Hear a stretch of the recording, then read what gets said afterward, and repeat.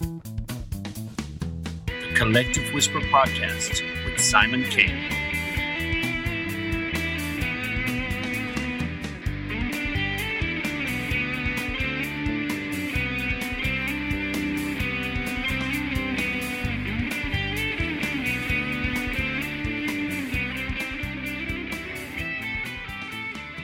Hello, welcome to this episode of the Collective Whisper Podcast. I am your host, Simon K, and we're glad to have you back on board again for another fabulous episode. Today we have an intriguing guest, Mr. Thomas M Ferrario. But before we get to Thomas's interview, let's talk about maybe you sharing the podcast and reviewing the podcast. We always love reviews. Tell us what you think of the show. Spread the word. There's always people interested in these kind of topics, and we really appreciate it. Okay, today I'd like to welcome Mr. Thomas M Ferrario, a man of many talents and experiences. From his early days as a dive master exploring the depths of the ocean to his work as a skilled machinist and electrical engineer, Thomas has journeyed through a variety of projects that have taken him from the United States to the enigmatic landscapes of Bermuda and even to the heart of what was once known as Red China. But today we're here to delve into his lifelong passion, UFO research. Thomas embarked on this extraordinary journey in 1969 and it continued until 1998 when Walt Andrus, the founder of MUFON, the Mutual UFO Network, recognized his expertise and invited him to become a section director for MUFON. Over time, Thomas's dedication led him to serve as an assistant state director for Missouri MUFON. He co-founded the MUFON dive team alongside Debbie Ziegelmeyer, and in 2006 he joined forces with the legendary Ted Phillips, one of the world's foremost researchers of UFO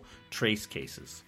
In today's episode, we'll focus on Thomas M Ferrario's partnership with the late Ted Phillips, a man who personally investigated over 3,000 documented UFO cases, spanning continents and cultures from Eastern Europe to Africa and the Soviet Union. Our main topic of discussion, Marley Woods, a mysterious UFO hotspot in Missouri. This vast remote location has been shrouded in secrecy by its owners, who highly value their privacy. Within its boundaries, structured craft, unseen forces, light balls, strange lights, agroliths, cattle mutilations and anomalous animals have all been reported. Ted Phillips, the pioneering investigator, was the first to study Marley Woods. In the eyes of renowned UFO researcher Jacques Vallée, Marley Woods held even greater potential for high strangeness than the famous Skinwalker Ranch. Prepare to be intrigued as Thomas Ferrario shares stories of bizarre creatures, including one with elements of a white dog, a sloth, and a polar bear, estimated to weigh a whopping 400 pounds and occasionally walking on two legs. DNA analysis on white hairs from these creatures returned as no known match. And if that's not enough, we'll also explore the Moonshaft Project, an expedition that uncovered a shocking discovery, an ancient mechanical man-made structure hidden deep underground in a cave in Slovakia. So buckle up for an unforgettable journey into the world of UFOs, mysterious creatures,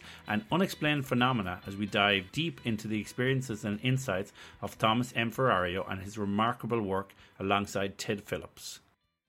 Welcome to the show, Thomas M Ferrario. How are you, Thomas? Oh, I'm good. It's good to be here, I'll tell you. It's a pleasure for me to have you on the show. Same here. Same here. It's a pleasure to be here with you, Simon. Yes, you've had a very interesting life so far and, lots more to come. But when we look back on everything you've done over your life and all the experiences you've had, it's a great story. And, right now at the moment, before we look back into the past, are you very busy kind of with current projects? Yes, I am.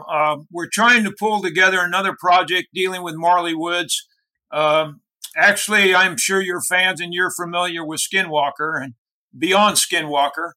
And we did film out at Marley Woods with Ben Hansen and UFO Witness. And you can catch that episode. It's the Nordics in the Cube. We had good response out there. And unfortunately, the property owner there died, had a stroke after we got done. And we lost Site 2, where we worked with Site 1 property owner. Actually, Beyond Skinwalker was going to be our show. And the property owner at Site 1 got his family, convinced him that he thought it wasn't a wise thing to do. And I can go into that later. But anyway. It's good to hear that you're still ongoing with Woods and that there's more information coming out on that. Yeah, and we're still trying to do some things with them. And one of our team members worked with Douglas Trumbull, the man that did the special effects in Close Encounters and 2001 Space Odyssey. And Adam, we're working on a feature film. We're going to start probably later this fall about Marley Woods and Ted Phillips and all of our team. So we're looking forward to getting that out. So we are busy and things are happening behind the scenes. So when we look back in your early life, for example, tell us about your early life growing up, where you were born and where you grew up and what kind of upbringing you had. Yeah, I was born in St. Louis, Missouri, and my family moved to a rural area, Herman, Missouri, and lived there, a very small town of just 1,100 people. And my family had some experiences, and I also, as a youth, had some. And I got to be a trusted individual in the community to go talk to about UFOs and that type of, subject matter. And they knew they wouldn't be ridiculed when they came to me. So that's how I got involved. And on a Sunday morning, I gave Walt Andrus a phone call, which was the founder of the Mutual UFO Network, MUFON, which was started in St. Louis. And he convinced me to become a member. So what I wanted to ask you there before you kind of got deeper into the UFO research and your career as a dive master and a machinist and all of that, how did that tie in then with UFO research? Because I imagine as a dive master, you got to explore underwater phenomena and everything. So did you train as a dive master as a youngster, or when did you start your diving career? I started as a youngster and just started working with a local dive shop, and assisted them. And then years later, I didn't know how they would come into play, but a friend of mine, Debbie Ziegelmeyer, which is the state director for MUFON now in Missouri, her and I started a MUFON dive team to give MUFON the resources to dive on objects that were seen, and that included farm ponds, deep water, and so that it went full circle, In a lot of things, the skills we have from previous careers or previous lives in our new area of expertise can really come into play. And I imagine, as the UFO phenomena became the UAP phenomena, and then you have lots of stories of underwater phenomena, there was probably lots of MUFON investigators who didn't have those dive skills. So you were a great person to turn to in those instances. Yes. It really, it gave MUFON the credibility and some of the expertise to get out and investigate UAPs. Because I suppose for years, through propaganda, through television, movies, we've always been led to believe, they come from the skies. But what they don't really never have kind of looked at is they may come from the skies, but it's where they go to. And when you consider with all the sightings and around San Diego and, lots of water around the world, lots of oceans, it kind of makes more sense now. The ocean is a really vast place, and it's a great place to hide, isn't it? I will tell you that we believe over the years that 2/3 of UFO cases have water as a common factor. So that we felt was really a great aid for us to be able to do that. I imagine for lots of investigators, they may have a passion for this and they may have a keen curiosity, but once you join MUFON, you really join a network and a community, and you're given leads to work with and cases to investigate. So I'm sure when you were introduced to MUFON, it opened up so many doors for you too, no? Right, it really did. And I met people.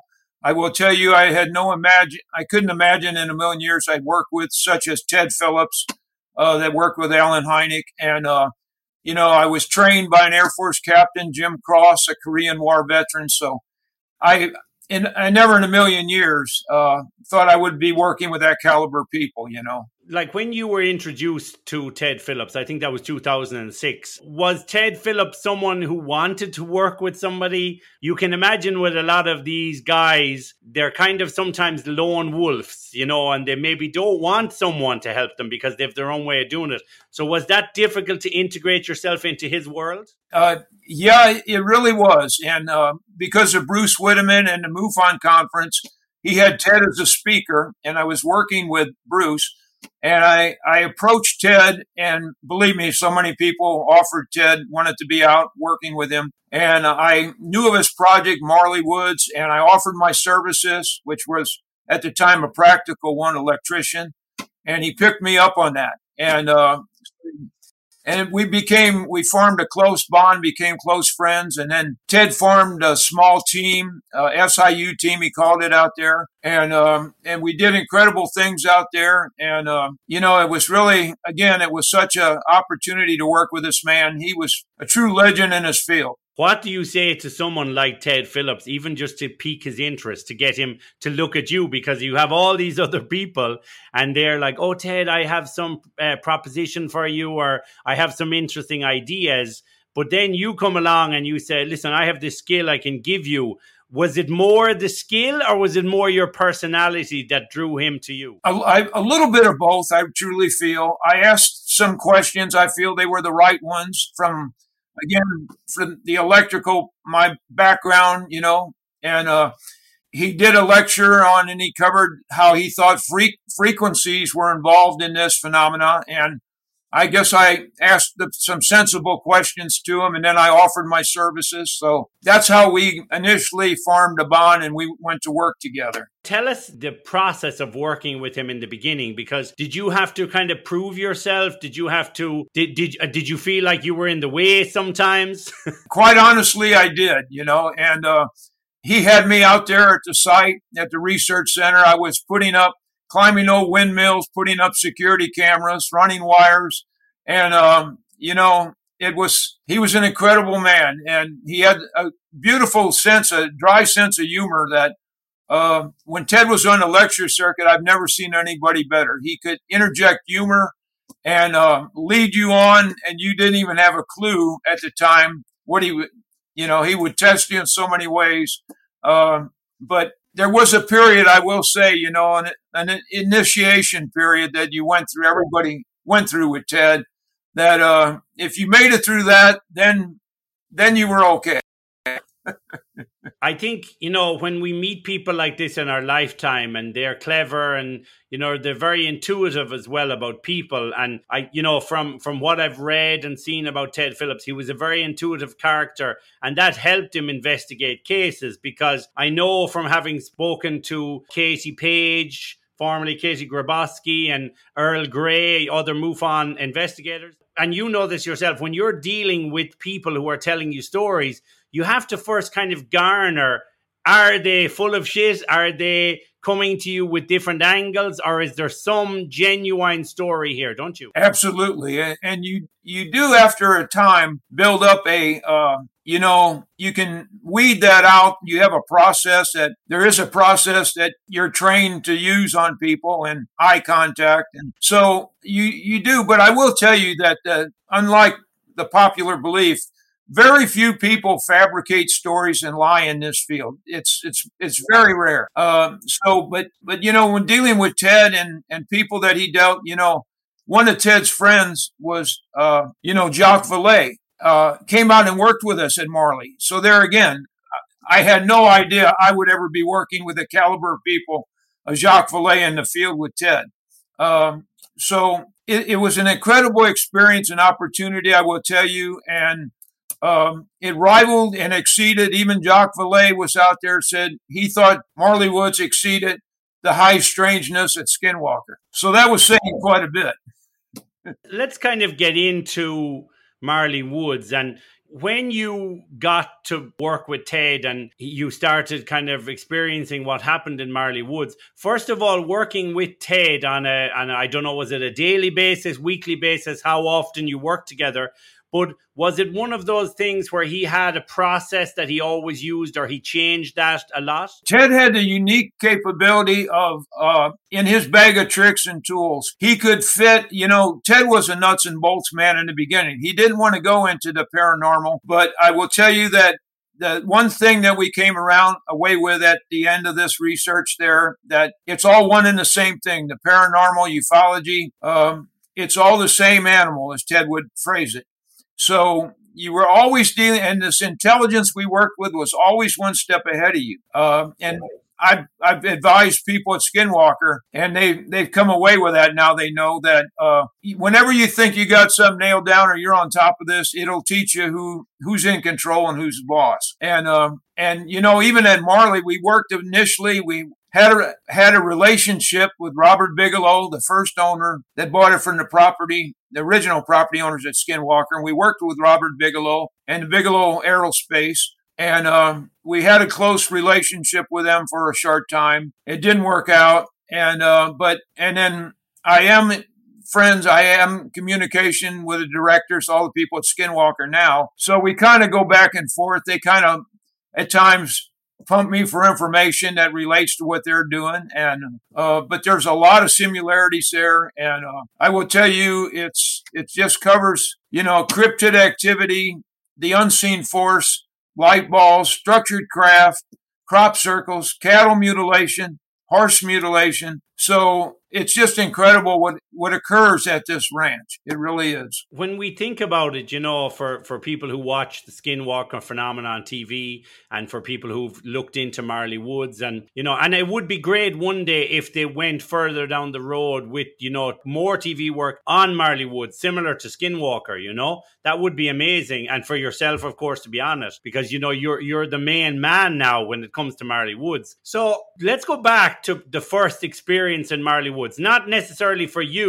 or for Ted, but the first person who noticed something strange. What was that? It goes back several generations, and we actually think it probably goes back into the Native American presence that was there. But the first activities were the light ball phenomena, a thing they called twinkle lights, which were a pattern of lights that covered the whole field. The unseen force, which exhibits great amount of energy at times, knocking steel gates down on log chains, pulling hinge pins out of oak posts, knocking people down, injuring people. The light beam activity, which Ted and I experienced ourselves and one other team member, that actually did physical damage to us, sort of like the people at Skinwalker have had physical effects from, as I'm sure you're aware of. So it is a real phenomena, and it's nothing to be fooled with. It does injure people at times. So you always have to go in this with that mindset that, it's not a game. You could be injured. And so it's an intelligence that's always ahead of you. That's the one thing I got to emphasize, that. Sometimes when people talk about the paranormal, they use the word malevolent. But when we talk about UFO, it's kind of ufology and phenomena like that. Sometimes the word intelligence is used. But like you said, if they're one and the same, that intelligence could be malevolent, no? Yes, and we've experienced both sides of it in Marley. We've experienced a presence that was more benign, and we've experienced, I just, lack of a better description, the dark side, where people have been knocked down, injured. Ted and I had been injured, and we truly believe that most of the culprit that we dealt with was microwave radiation, such as you've heard of the Havana syndrome. But the microwave auditory effect is a true thing. And even when we were filming out with Ben Hansen, I had a piece of equipment. I felt it was my duty to protect them. And here at 3 a.m, I had a piece of equipment, just 1.6 gigahertz and above that range in the microwave area. And 3 times this piece of equipment, it had an audible cue and visual cue, and it went off, and it would go from green, yellow, and the red area briefly, which red, you better be getting out of that. But you're dealing in a field. There's no power lines, no structure, miles from anything at 3 a.m. in the morning. Now, what does that, But I truly feel it was just letting us know, me in particular, that it was still there and it was still capable. If it wanted to hurt us, it could. And fortunately, no one was injured that night. But the crew, Ben and Melissa Tittle that was there, and the camera crew, they were shook up when they were there, quite frankly. If something is malevolent, right, and it exists in either another parallel dimension or through portals, so it could coexist with us without us knowing it's been there. But then what stops that malevolent force or presence from actually killing people? Or is it playing with us? I truly believe it plays with us. And I will say the one other definite thing we came away with in Marley, that it used fear, because we can come up with no other reason for some of the things it did out there, this high strangeness. We truly believe it was just to generate fear. Now, Does it feed off that fear, or it just uses it as a tool for manipulation? I think it's a bit of both. Because so many times the horse mutilation that we had in extreme event, cattle mutilation, deer mutilation, some of the craft, the skinwalkerish type events out there. Believe me, we had in Marley, we had skinwalker type creatures that were seen by the caretaker and shot at. He shot at them, no effect, of course. So I truly believe that fear is a motivation to generate that. And but you're dealing with, there again, an intelligence that's capable of doing what it wants to do with you. So if you kind of think of, and I'm sure you got really deep into this with Ted, and you have to be careful about, how will I put it, the results you put out there as well, because, there's lots of people in the community who will say, no, that's not true, and they will dispute things. So I'm sure over the years with yourself and Ted there, you found different results at different times. So you form different opinions, don't you? Yeah, you really do. And the thing that you get into an area, and believe me, Ted had a little falling out initially with even Alan Hynek, because Alan went into the paranormal more towards the end. And Ted actually had a falling out with Alan because he didn't want to go there. And in the end days, Ted, I will tell you, was exactly where Alan was and Jacques Vallée is in so many instances, that they formed that this phenomena is dimensional, and it gets into the paranormal aspect. And there again, Ted said, if I would have mentioned the word portal in my early years, I wish you would have just smacked me. We've seen 3 portals out in Marley. One in particular, we tried to investigate, and we found out unique aspects of that by trying to investigate it. But so you're always dealing with that aspect of it. And believe me, a lot of people, when you go into paranormal, it almost gets into the religious area. And we've experienced that. And of course, I will tell you, had I not been with Ted Phillips and people of that caliber, they would have thrown rocks at me because a great deal of ufologists don't like to interject religion or paranormal in any of this. But we proved it in so many realms in Marley that this is interdimensional and paranormal. And when you deal in that, anything is possible. You see, that's always been the thing with ufology and the study of paranormal behavior. For people who have been studying it, they kind of distance themselves from the church and from religion because they want it to be taken seriously and they want it to be based on science.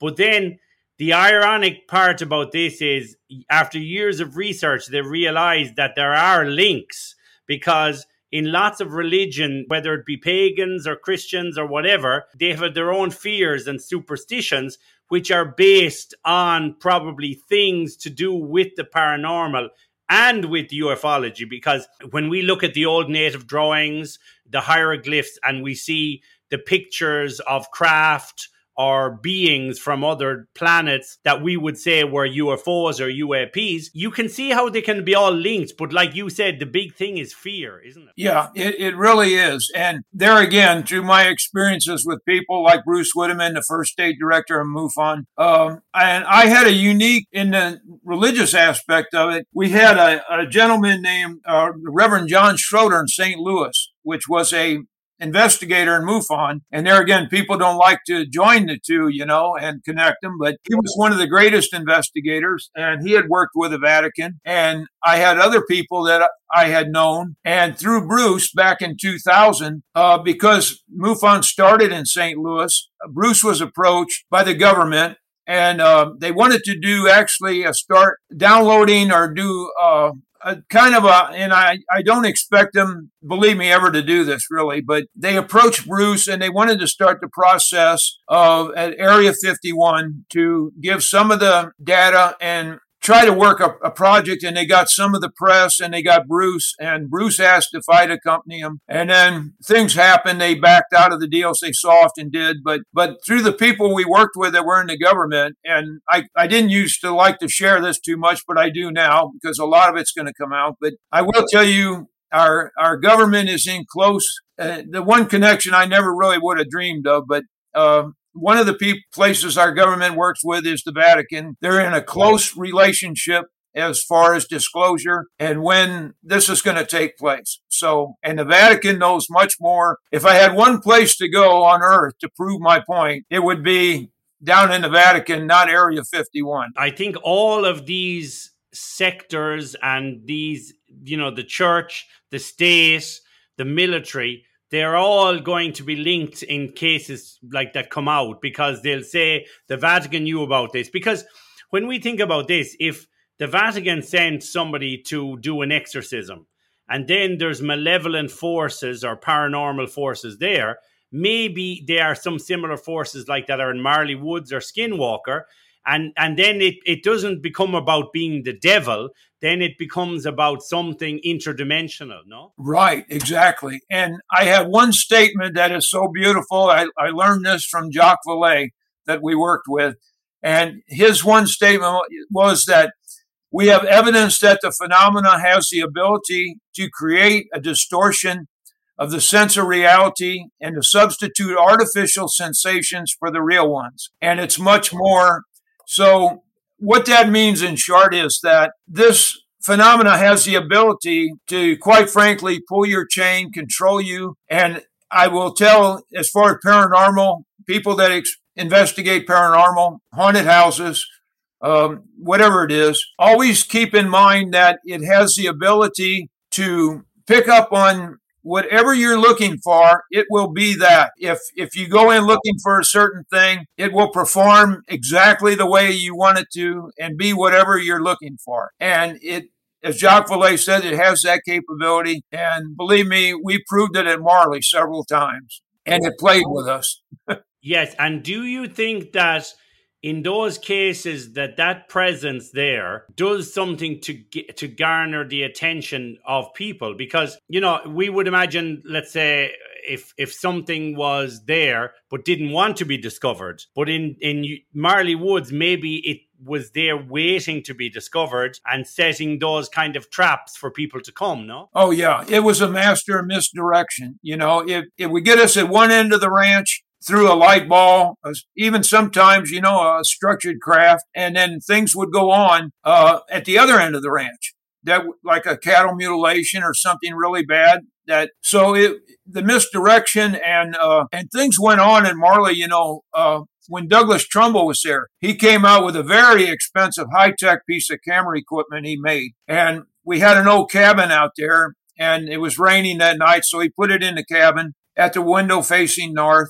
And we locked it. We put it in there. And Jacques Vallée was with us. The property owner had the key. We locked the door. Next morning, we went in. Douglas was excited to see what it had captured. And we were outside yet. We heard Douglas in the cabin, and he was not very happy. He was using language wasn't accustomed to him. And we went in, and he basically asked, he said, who's screwing with us here? Are you guys doing this? And here this 87-pound piece, almost 90-pound piece of equipment on a heavy tripod that was locked at the window was turned 35 degrees away from the window. Now, the door was locked. So what does that? But he was convinced then. The property owner said, I've got the only key. No one was in that room. And then we had other experiences, I will tell you. Yeah. And, let's look at some of the other experiences from Marley Woods. For example, the white dog, the sloth, the polar bear. Does it sometimes feel to you that force or that presence creates things for you to see that maybe aren't there, but you see them as if they're real? We believe it does, and we believe at times it's more a case of it giving these things the capability to come through a portal or come interdimensionally, be there for a time period. And when they're on this side, they're as real as you and I. Ted and I, we had tracks of the large white animal, which the property owner estimated at 300 to 400 pounds. We found 16-inch long white hairs on the fence line, 4-strand barbed wire fence. We did microscopy on those samples. We did DNA, came back no known match. So when it's on, and we know there's not a living, breeding population of these things in Marley. The only Bigfoot sighting was in near Marley Woods there. All type of little critters, as Ted called them, and cryptids were seen at Marley. So we know they're not there, living and breeding. And but when they're there, they come through. They have that capability. And when they're there and when they're gone, we had tracks. We had 3-toed tracks, 13 inches in diameter. The property owner found one morning on a pond with a thin ice coating and thin light snow. He found these 13-inch 3-toed tracks, which were like no animal in this area, started out across this pond, and they terminated in the middle of the pond. Now, he stepped on the ice thinking it could support him, and he broke through. So we truly believe this thing was in the process of either coming in or out of our dimension, that it's the force, because you're dealing with considerable mass and weight, a 13-inch 3-toed track there. But that's not unusual in Marley. We have so many instances of that. Also, when you kind of delve deeper into the idea that these animals or creatures, cryptids, could be brought through portals, the other question then, if they are brought through portals, are they brought through portals from our planet? Like, so to speak, like if you see creatures and things that you say, well, that animal doesn't exist in this part of the world, but it does in Antarctica or it does in Australia. So do you think that the things that we're seeing or the evidence left behind was all from creatures that are on this planet or that we know of? From what we experience, I really think that these things weren't native to, now, if you go back in the prehistoric era, maybe so, but in our time frame, and like our white animal, the property owner seen it through a rifle scope, and other people that had viewed this out there had commented that what scared them about the animal was the face was like no other animal they ever saw. It was like a sloth / polar bear type animal that was seen walking on 2 legs as much as on all 4. Now, there's not many critters that do that. And the other thing you have to question then as well, that if I say to you right now, there's a portal there and something could come true. And then the first kind of question we ask in the present day is we say, where is it coming from? Is it coming from, another country? But the other question we don't really think about, is it also coming from another time? So this is the thing. So if it is interdimensional, there's 3 things. It could be from a different place. It could be from a different world even, but it also could be from a different time. So if that force has that capability to bring creatures from maybe 1,000 years ago, who knows? Right. Anything's possible. And there again in the Skinwalker, the original property owner that had viewed the portal, he also had viewed a portal with using his rifle scope, and he described, and it was so, when we heard this description, it was so similar to what had been seen in Marley.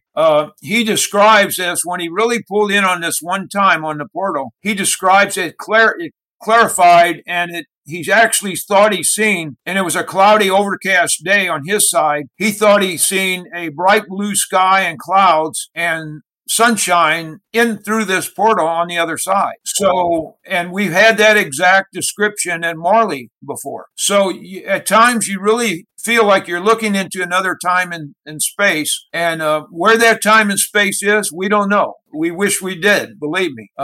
It has echoes of stories of the Bermuda Triangle, that famous flight from Miami where the time and space was warped or bent. And, as it's really interesting in the modern world now, they're coming up with more explanations. And, there's sometimes, like I saw this week where the AI took the picture of Bigfoot, the famous picture, and it said that it has enhanced it so much you can see it's a man in a suit. So maybe over time some things will be explained, but there's so many other things that can't be explained, like those types of portals, because we just maybe don't know where they go, but they're there, aren't They absolutely are. And the thing I've learned recently in the last few years is I call her my sister. She's a close friend. We farmed the MUFON dive team, Debbie Ziegelmeyer, and she's the state director now, Debbie is, of MUFON in Missouri. And she keeps me up on the MUFON. I devoted my life to Marley Woods and Ted's work and Moonshaft, and I'm no longer affiliated with MUFON, but she keeps me informed. And what I will tell you is I truly believe that the veil, the interdimensional boundaries are weakening. She has informed me now in Missouri and other state directors, but Deb has told me there's like 3 other locations in Missouri now that are approaching the high strangeness of Marley. Now, let me tell you, that never happened before. Katie Grabowski, when I had her on the show, I said to her, why do you feel that America has the most sightings? I know Chile has a lot of sightings and Italy had some as well. But why do you feel in the mainstream media that when the world looks at UFOs, America is at the forefront? Do you believe that it's because of the nuclear presence, or do you believe it's because there's propaganda? Why? Because some countries could say, but we don't have UFOs, so why does America have UFOs? Why do you believe that is? I truly, from doing a lot of traveling in my past, I truly believe a lot of the different countries, let's just say, of course, the Soviet Union back then, and they covered it up and hid a lot of it. Slovakia was one of Ted's projects, and let me tell you, there's things happening, our Moonshaft project in Slovakia, and things happening in Slovakia that are unreal. And in my own experience, I worked and lived a short time in all places, Red China, and getting to talk through my translator, I got on the subject matter with them asking questions. They wouldn't promote it, but when I'd ask them questions, they'd give me honest answers. And there was a lot of it back then in the 80s and 70s. So I will tell you, I truly believe it is worldwide. A lot of it, like you said, is covered up. And do you believe then that maybe because of Hollywood and mainstream media that we've had more of these movies, in the modern world that are American based, so more of the emphasis on the United States, no? Yeah, I believe that's a lot of it, and there again, we truly believe, though, that ufology, it's morphed into a new realm, because Ted always felt that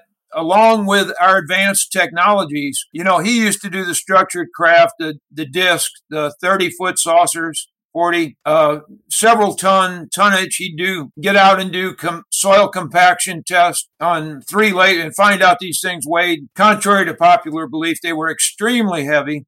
You're dealing with a lot of mass. But he felt like when our technology increased, they lowered their risk factor and they went into more of like the ROV type activity with the light balls, even using natural elements that we're finding out. We found out like water. And so they lowered their risk factor. When you have a structured craft, you have something tangible. If you're using a light ball or light, microwave energy, and even hydrogen, when that's gone, it's gone. You don't have a piece of it. You can't grab it.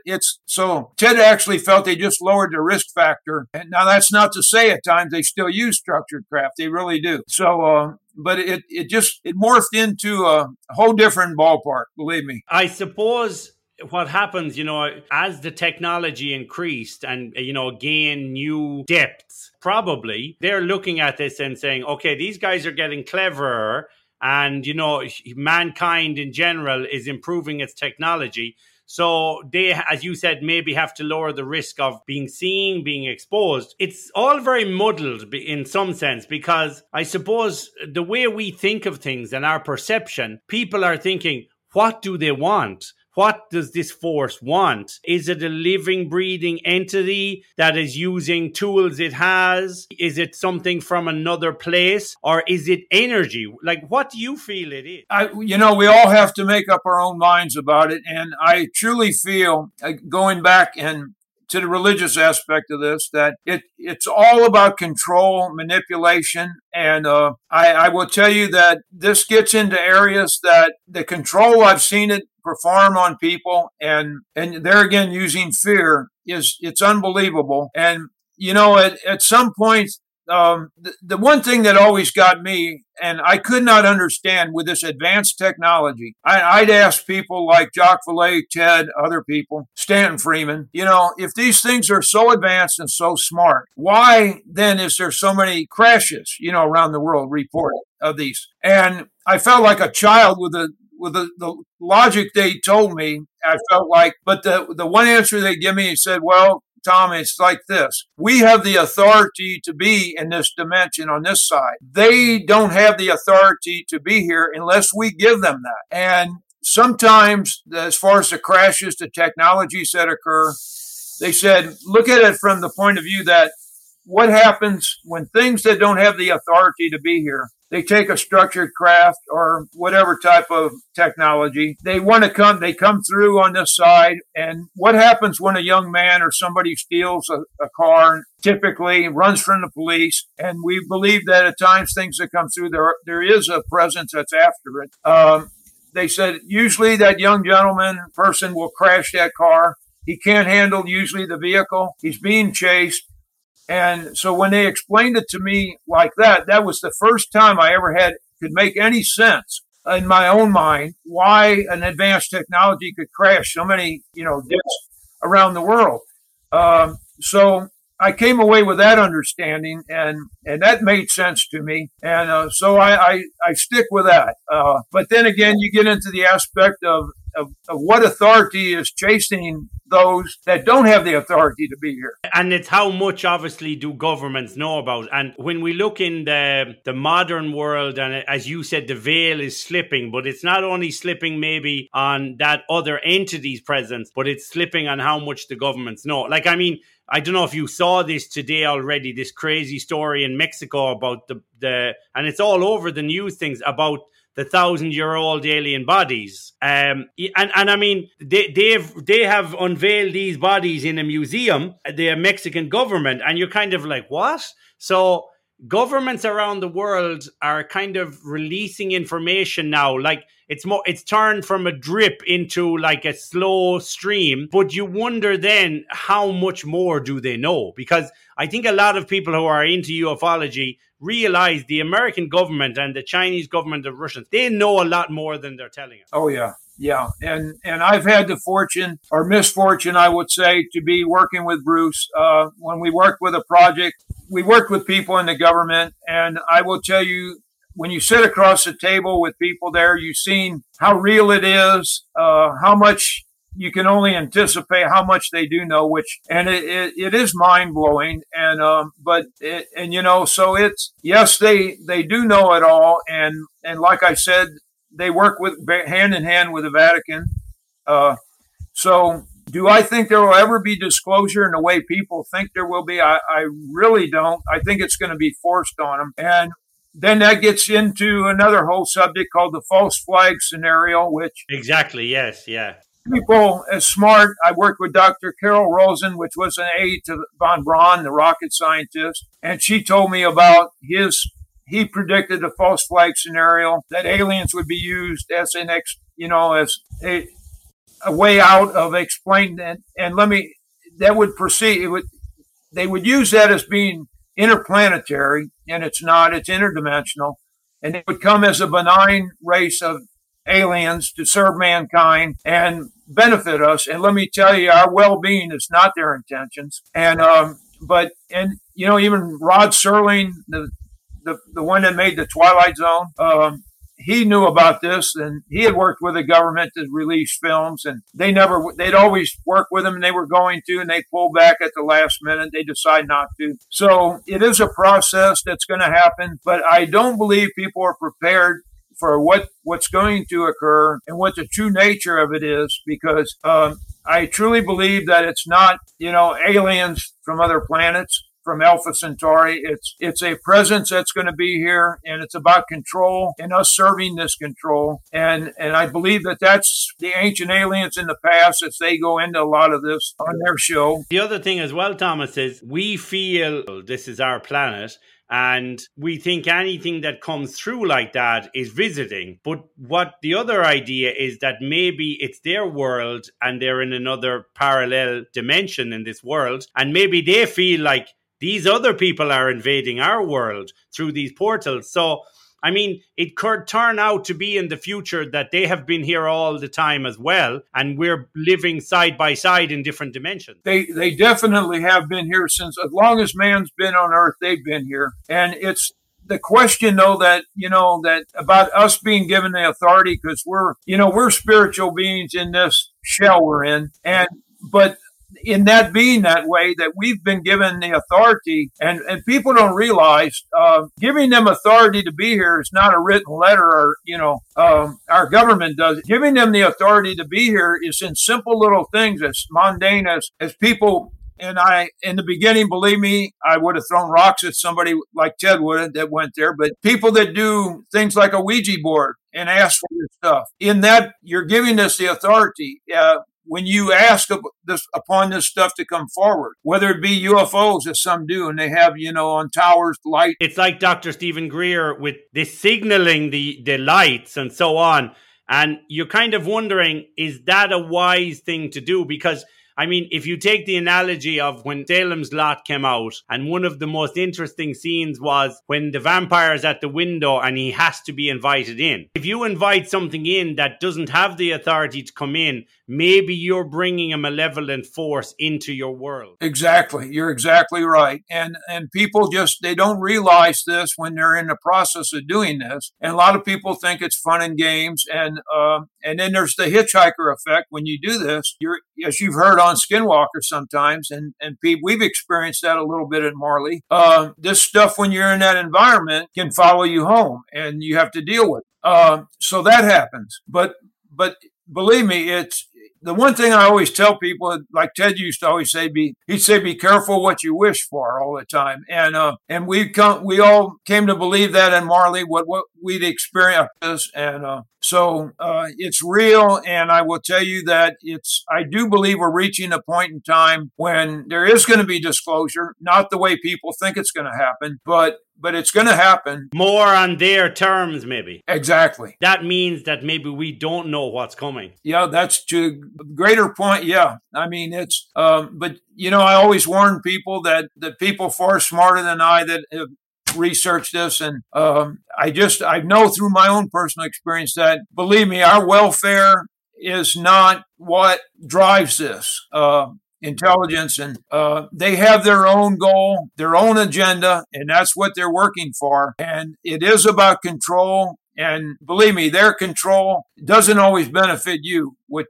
Like this video that appeared lately, and this is the terrible thing about videos and information we receive now. The first thing you have to be thinking, is this real? Is this manipulated? Is it edited? But like I saw this video a few weeks ago where they were showing the Malaysian flight that disappeared and the 3 craft around it, and then it's like it vanishes into a portal. And then I remember I was talking to my wife and I said, this is the question, because we watch sci-fi series and we watch things like this. Imagine that scenario when you're in a craft and other crafts appear, structured craft appear around the airplane. And then there's suddenly like this, they're doing a maneuver that can open a portal. But then the question is, where does it bring them? And do these people survive? And that's the other question, because I imagine when you look at Skinwalker and when you think of Marley Woods, there are certain portals there that the ancient people, the Navajos, the Comanches talked about. But then you wonder, if anybody is brought through that portal, can they come back? Or do they, where does it go? So can you tell us a little about what your belief is about the portals and where they could bring people? We had one case in Marley. We don't really believe it was an abduction. We had a young special needs child it was his birthday, and his farm family, made his favorite breakfast. He had a habit of running outside, and it was in the winter, and he was barefoot all the time. And he ran outside. Family, after a while, was missing. They went outside. They seen his tracks in the light snow again, and they terminated in the middle of the sidewalk. And several days went by. The individual, sheriff's department drained the pond in the back. They thought he might have fell in there. He didn't. Several days later, there's a knock on the door that one morning, and here's their child comes in. In his frame of mind, no time had passed, and unfortunately, he couldn't describe to any degree where he was, what happened, but no frostbite, no physical effects of the winter through the night. And he was looking for his favorite breakfast. So he was still in that. So as far as where was he, and we truly believe somehow he got in one of these portals, or dimensionally he was in another place. But for him, it was just a matter of a few minutes. And for us, it was days. So that's one instance we truly believe we have of a person coming back from that side, which is rare. But I will tell you that it's so much more controlled environment thing. And we learned in Marley it was directional. One instance, Ted and I, the one area we thought was the portal, Ted called it the number 1 portal. We were viewing it for an hour, and Ted and I decided we were going to try to drive to it. We knew where it was geographically, and we got in the vehicle. We drove to that area, and the property owner was still at the vantage point on site 2. And Ted and I got there. We see no artifact of the light around us, and just as a fluke, I stepped on my brake, and the property owner said, "You guys got to see it. Your brake lights are right next to the light, to the portal." And we said, "You're kidding." And he said, "No, I can see your tail lights right next to where this is." So we learned from that instance that it can be very directional. If you're not in the right exact location to see this, you're not going to experience it, which in ufology, that's time and time again. That's explained of people seeing craft and lights, and somebody next to them might not see it. And now, if we'd entered that area, could we have went in that portal without realizing it? It's possible. If these portals are something that can bend space and time, or even, change matter, that's the other thing, isn't it? Because those portals, like when we, I suppose the way of looking at portals is kind of like Stargate. It's a circle to another dimension or another planet. But in truth, maybe these portals are just space and time that can move. So maybe they can manipulate them to move wherever they want to. And if they don't want you to go through them, they just move the portal. Who knows? And, people say that, they always say, well, if you believe it's interdimensional, you don't believe in life on other planets and that we'll ever see. I said, no, I didn't say that. I truly believe it's only the dimensional way that, because it broke my heart. Stanton Freeman, the nuclear physicist, which I'm sure he told me one time, explained it. And I was a Star Trek fan, when I was young. I love Star Trek and warp speed and all that.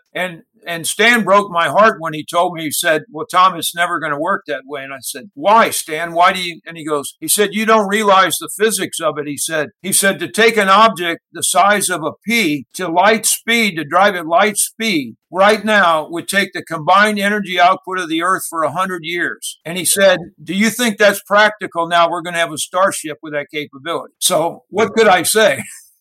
Maybe other interdimensional beings have a different type of physics, because, like every different planet has its own gravity, has its own physics, and maybe other dimensions have different physics too. So if you consider, like, those with the Nimitz and all of these things that happened with them seeing the tic-tac and everything, and how these objects were able to move, it's beyond our understanding that, we have craft that can fly at 2,000 miles an hour, but yet it can't turn on a dime, but these objects can. Right. And there again, the physics of the nature of the beast is that if we could do that, any living entity in that craft would be turned to jelly, from the G-force. So, but the physics of their craft that comes across is such that, from what I had explained to me again, is that their disc, and the reason they're able to sometimes enter water high speed, come out, sometimes not even make a ripple, they have a plasma envelope around the craft. And if inside that structure, in that craft, in that envelope, they have their own G-force, their own physics, which doesn't apply to our side. Now, a lot of people ask, well, if we have crash discs, which I've dealt with people, I know we do have, and the government actually admitted this. They're coming back on it now, but yes, they do have crash debris not of this earth.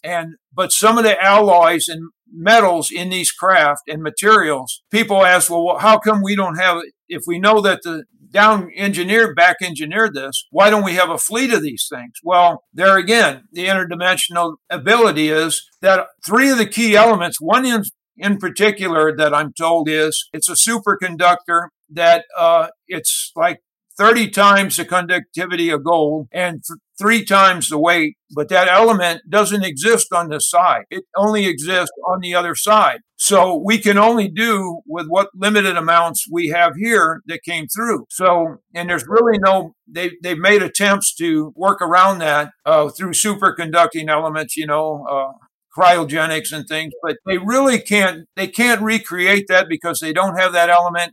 And where do you go to mine this stuff or make it? It's like if we went back in time, yeah, and you met the cavemen or the Bronze Age men, and they were trying to do a job, and you said, oh, we can do this job much faster and much easier. And they're like, do it first. And you'd say, I don't have my tools. It's a bit like that because we may have some of the components, but we don't have all of the components to make it happen. That you have limitations, When we talk about Robert Bigelow, because this is something, whenever I watch Skinwalker and, and the mention of Bigelow Aerospace and everything, I kind of have this thing in my thinking that Robert Bigelow had this ranch, and then he sold the ranch but his aerospace empire grew. So I always say to my wife, I believe he got something from this ranch, from Skinwalker, that benefited his company. Now, I could be completely wrong, but I always believe that he came away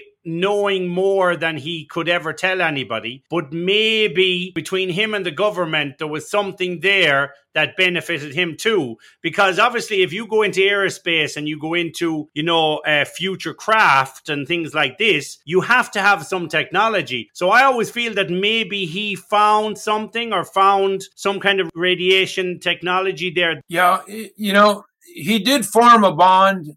He did several contracts, of course, the inflatable habitats, which are actually on the International Space Station now. But Bigelow Aerospace does have a lot of technology they've worked with and back engineered. So I truly believe that I will say that I don't think the man would have gave anything up if he wouldn't have got to the bottom of it. So, but yet again, there's a lot of things there that he wanted to move on in that point in his life, and but I still think there's a lot to be gained there, and they're doing incredible work there, and the only thing that I'll say that it made it easier for us and Ted's era was back documenting and filming back in that day was so much easier because now between what they call deep fake, AI, and, even the drone technology, you literally, like you expressed, you can't believe anything you see anymore. Yeah, exactly. Yeah. And they also believe if we do have a false flag from any of the governments that they will be in this holographic form. Because if I look out my window and there's a UFO floating between the buildings and I can't touch it,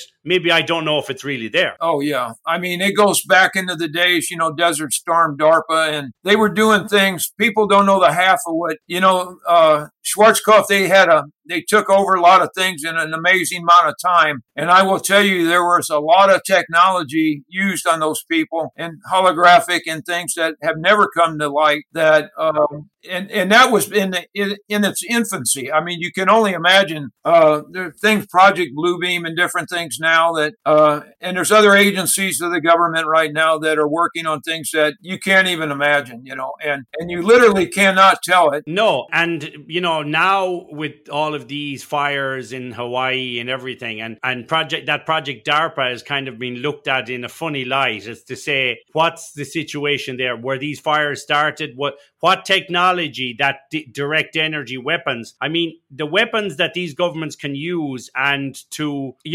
manipulate situations. But the problem is it's not for the benefit of mankind. It's to manipulate a situation so the elite can benefit. And this is, I think, the problem, because governments can tend to work with private entities for power, for greed, for different things. So we don't know what kind of technology that's reverse engineered could show its face in the future. Well, you're exactly right. And I try to be like Ted. I try to stay upbeat on this and not always go into the dark side of it. But I will tell you that I truly believe there are people in our government working with this intelligence. When the false flag occurs, that they're in cahoots with this entity, this intelligence, and things are being done, like you mentioned, for control. And there are people on this side that have fooled themselves in believing that they're going to be part of this if they help initiate this process.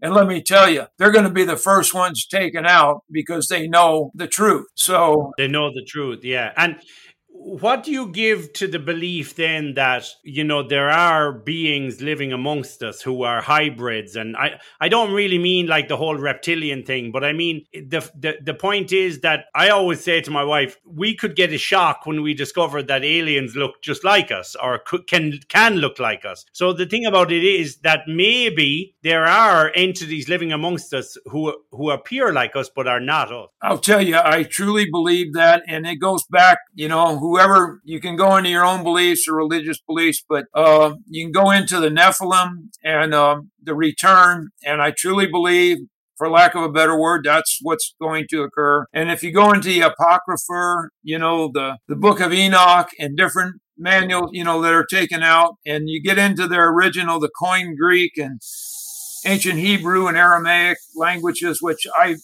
been fortunate to know some theologians that was their job, that they studied this, and they predicted all this in the religious window. So it all comes around full circle. And like I always said, I don't think most people have a clue of what's going to occur. The thing about it is, if someone does come across somebody who they believe is not a non-human entity, probably by that time it's too late anyway, because like you said, if they are of a much superior intelligence to us and they discover we learn things about them, they have a choice. They can get rid of us. They can, And, I saw something a few months ago which made me think as well that somebody had overlaid a map of all of the cave systems in America, and they had also overlaid the map of all the missing persons cases. And most of the cases were based around these underground cave systems. So that makes you think as well, is that a coincidence, or do people go missing because maybe there are other entities or that malevolent forces using these underground cave systems to conceal themselves? That goes into another part of Ted's research that he devoted a great deal of his life to, and actually traveled to Slovakia 3 times. We were going to go back. I don't know if you're familiar with Moonshaft. The Moonshaft. And that's kind of where I'm going with this, I suppose. Yeah. And just quite briefly, I'll give you a very quick synopsis. That was an artifact that was found. Anton Hurek came from a family they mined uranium. Even Madame Curie got her first uranium from his family. But when World War II happened, he became the Nazis took his territory, his home, the mines, everything.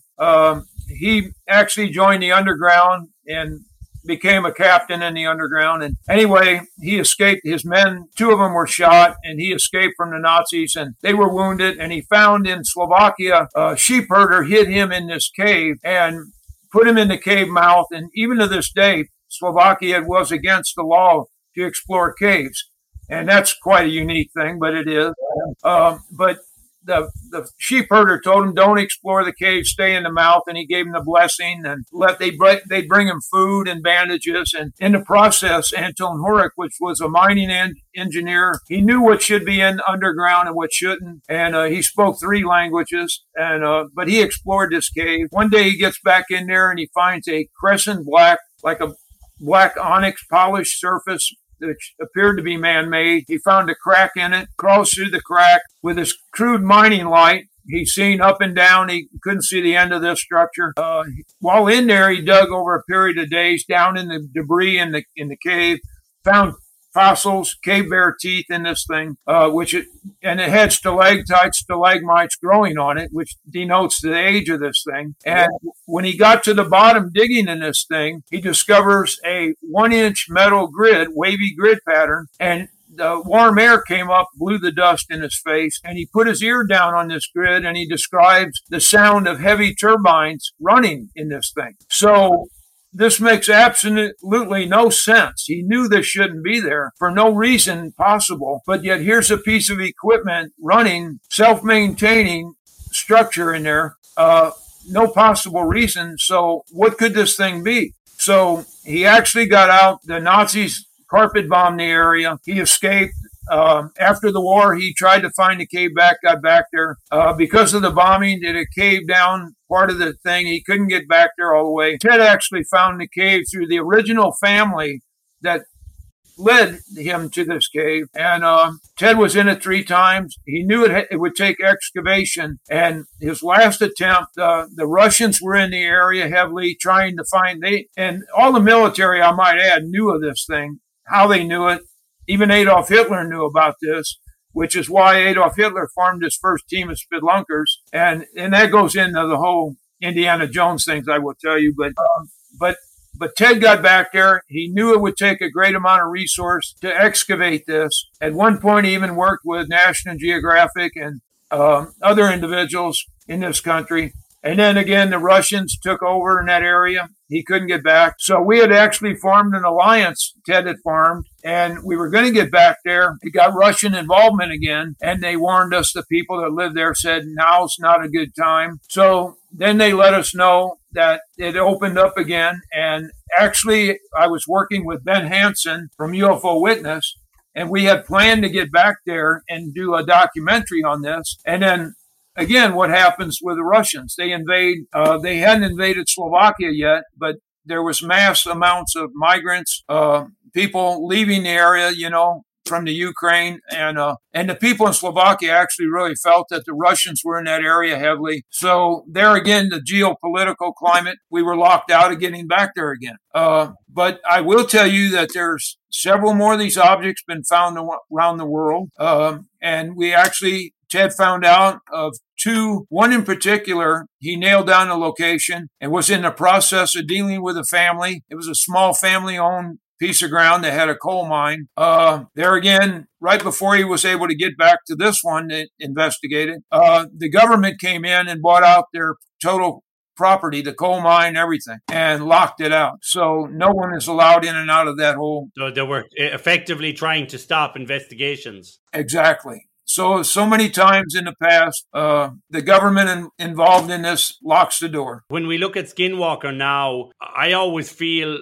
whenever they're trying to drill into the ground and everything, there's something underground. So that sounds very similar to that Moonshaft project, doesn't it? Because there's something down there that's emitting radiation. There's something down there that doesn't want to be penetrated. And it's funny how it's in that mesa and, and maybe even in Marley Woods, maybe there's something buried under Marley Woods. Did you ever come across something like that? We explored caves. There were some large cave complexes at Marley. Some of the people, locals, had thought they'd seen light balls come in and out. And we actually could never find anything, with any type of technology that was under there. So, did we not go deep enough, or what was the reason? It's hard to say. Even now, I suppose, right now, the technology they have on Skinwalker is more advanced than the technology you were using. Oh, yeah. But even for them now, it presents great difficulty getting down into the ground, doesn't it? It does. And,